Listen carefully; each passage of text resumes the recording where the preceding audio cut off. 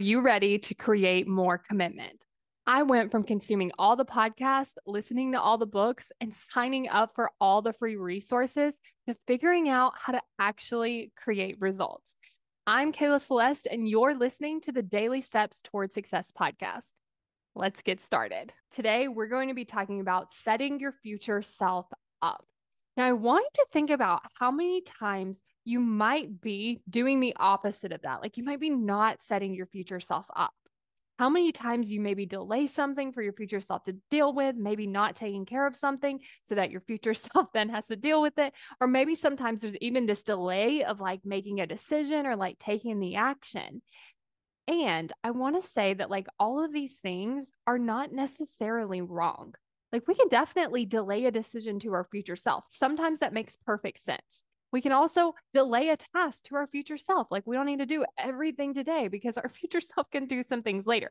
But I want you to think about when it's not intentional, when we're doing it because we're wanting to avoid the feeling now. But what we end up doing is we end up creating the feeling for now and between, and then when we actually do it. And so we end up extending it out. And so spending some time today, even just like making a list of like, what are all the ways that you could set your future self up? So some of the things that I've been doing is, of course, I like to plan out my calendar. So that helps me. That helps me plan out my tasks so that my future self doesn't have to think about it.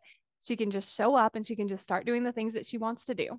Another thing that I've also been doing is actually like washing the clothes, drying the clothes, and then putting up the clothes. Like that's just the entire process.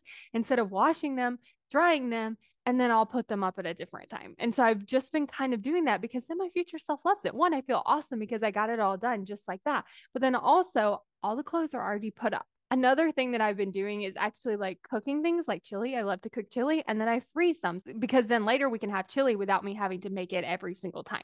So just think about some ideas of how could you set your future self up and think about why that would be important to you and why it would be worth it to you, even though right now it might be a little uncomfortable to do the thing.